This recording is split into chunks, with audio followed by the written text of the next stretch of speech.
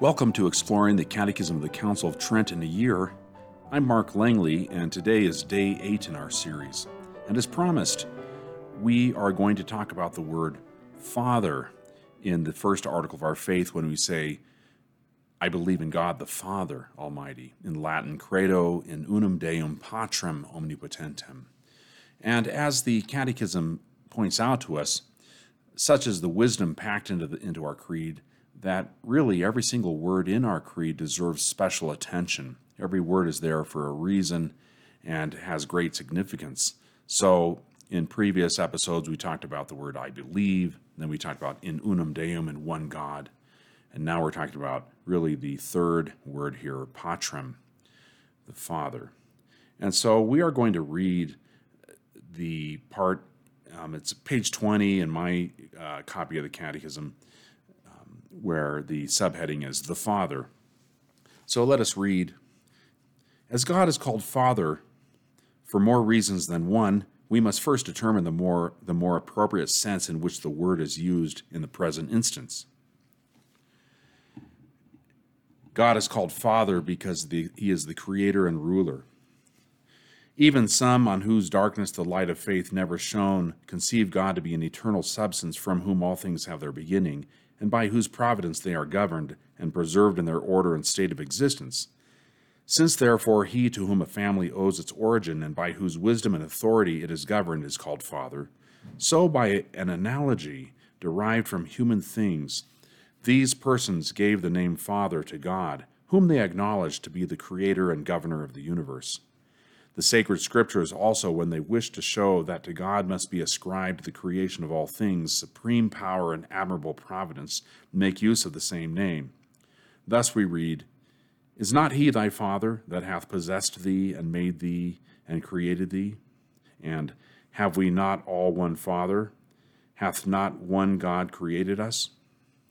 And so there we have an interesting point about the word Father. The Catechism says that really, it's from our human experience in which we think of the Father as the one from whom he's the origin of the family, and he also is the one whose wisdom is supposed to govern the family. And so, by a proportion, since God is the one who is the origin of creation, we call him the Father, and since he is also the one by whose wisdom that creation is ordered to its proper end, therefore, he bears the aspect of the human Father that we know. And so we can sort of see that we see the invisible things of God are known by the things that are made there. So that's the first paragraph. We'll continue. But God, particularly in the New Testament, is much more frequently and in some sense peculiarly called the Father of Christians, who, quote, have not received the spirit of bondage again in fear, but have received the spirit of adoption of sons of God, whereby they cry, Abba, Father. For the Father hath bestowed upon us that manner of charity that we should be called and be the sons of God. And if sons, heirs also, heirs indeed of God, and joint heirs with Christ, who is the firstborn amongst many brethren, and is not ashamed to call us brethren. And so there we see many citations from St. Paul's letter to the Romans.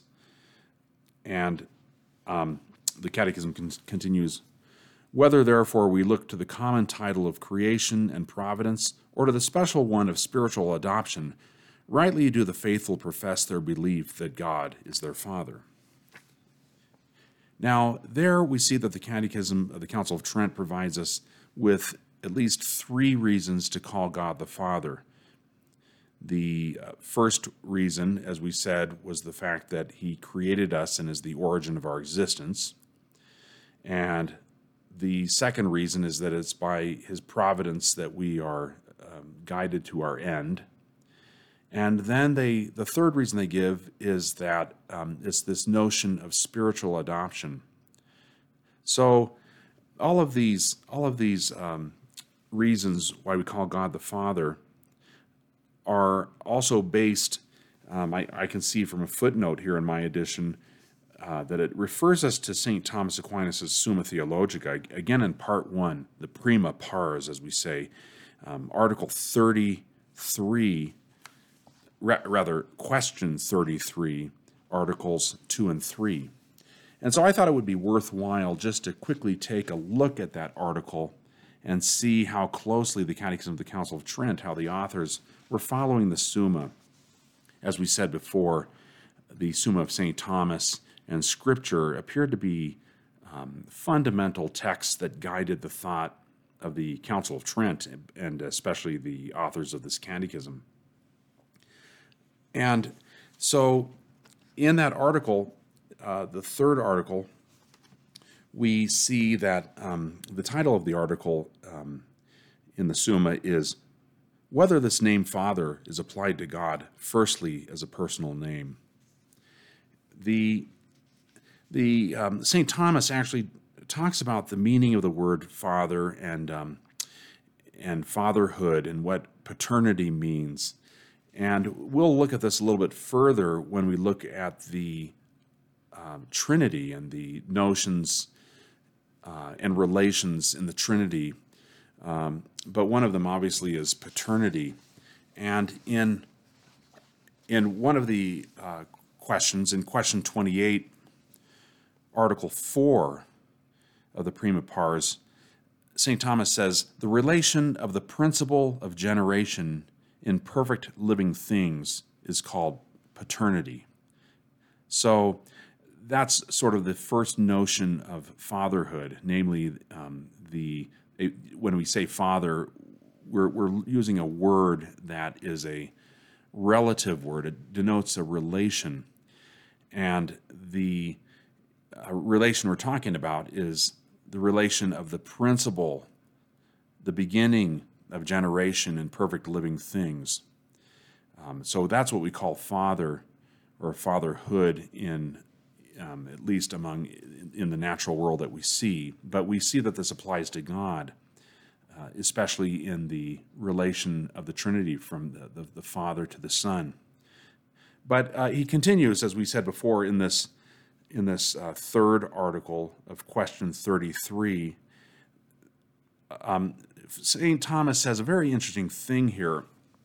In the Catechism of the Council of Trent, it seemed like we are using the word fatherhood from human beings, and then we apply it to God by analogy, which is true, and I think that's really the case in the order of our learning.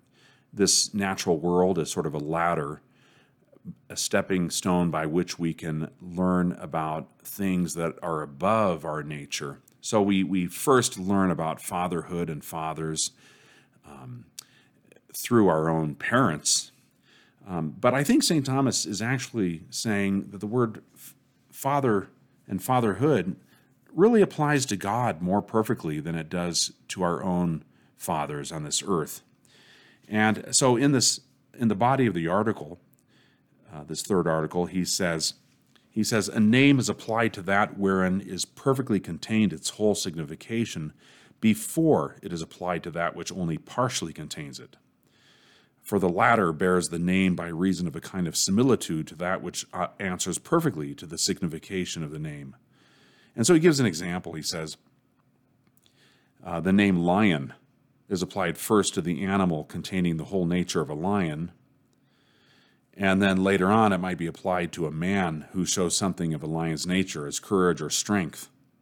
And so he first gives us that example, that we first apply the name lion to the animal because he contains the perfection of that, of the signification of that word. But then later on we can apply it to human beings that are especially courageous. We say he's I guess like Richard the Lion-Hearted or something like that. So then he continues. He says that he starts talking about, well, where's the name father and fatherhood most perfectly contained? So he says, now it is manifest from the foregoing that the perfect idea of paternity and filiation is to be found in God the Father and in God the Son, because one is the nature and glory of the Father and the Son.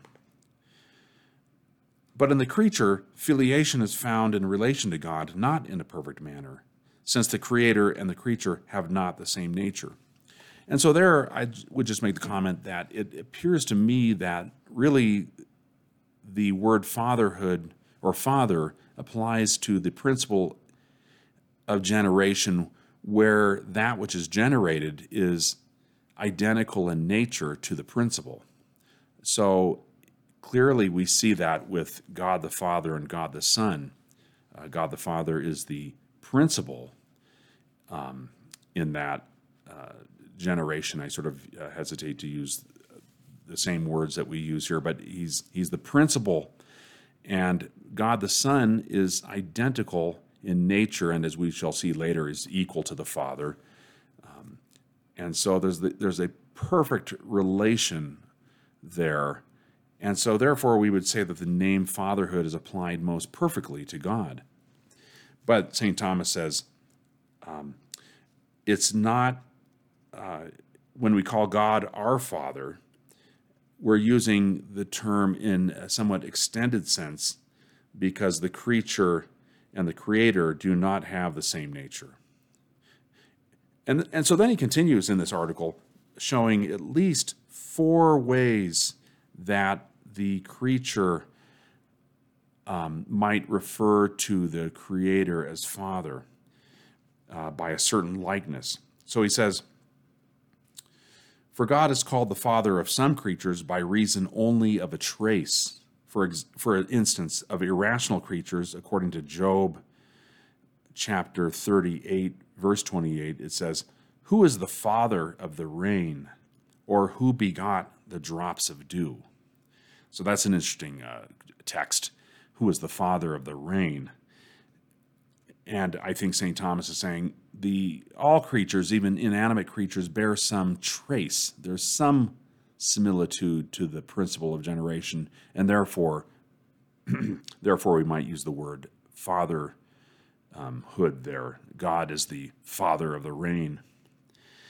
But then St. Thomas says, of some, namely the rational creature, he is the father by reason of the likeness of his image, according to Deuteronomy 32:6.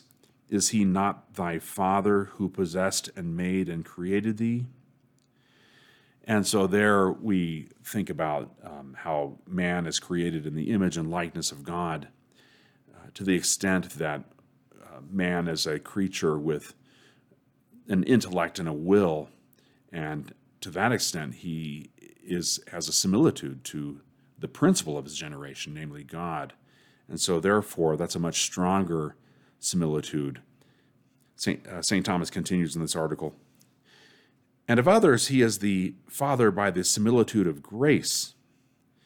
And these are also called adoptive sons, as ordained to the heritage of eternal glory by the gift of grace, which they have received, according to Romans 8, verse 16 and 17.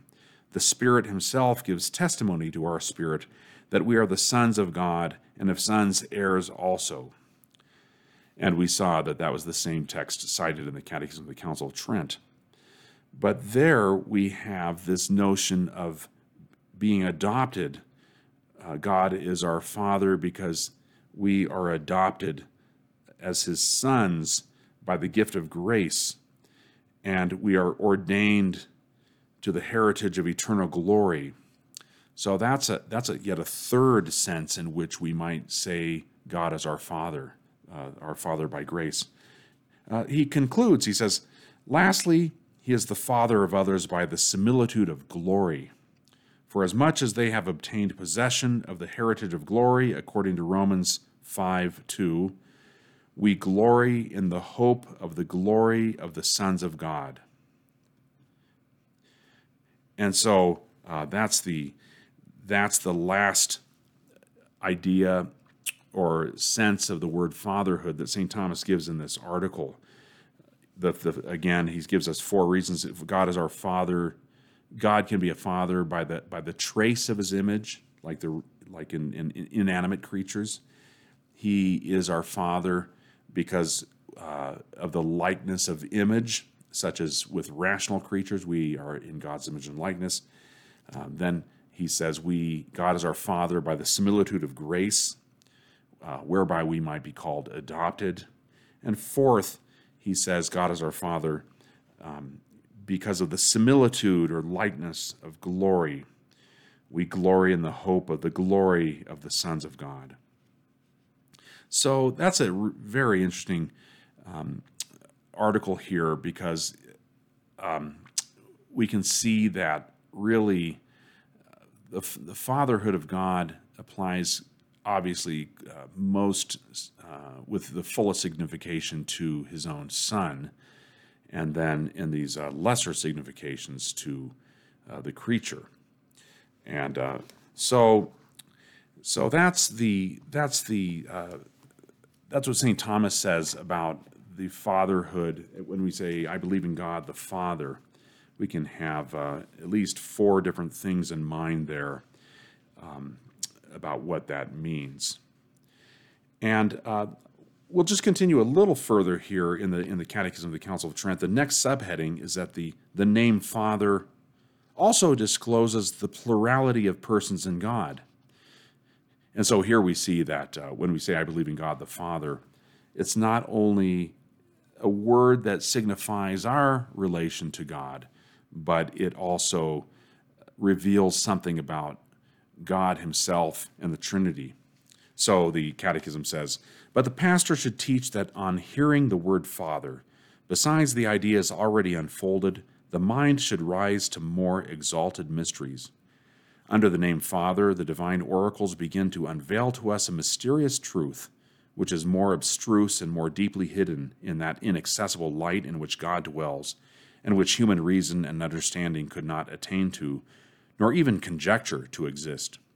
This name implies that in the one essence of the Godhead is proposed to our belief not only one person, but a distinction of persons.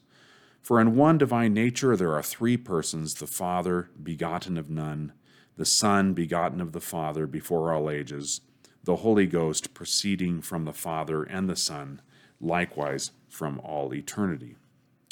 And so clearly the Catechism of the Council of Trent, it begins a little discussion about the Trinity. And already we see that the Fathers, guided again perhaps by the authors of this catechism, guided by St. Thomas and other fathers of the Church that wrote about the Trinity, start talking about this very mysterious thing in which we think of the three persons.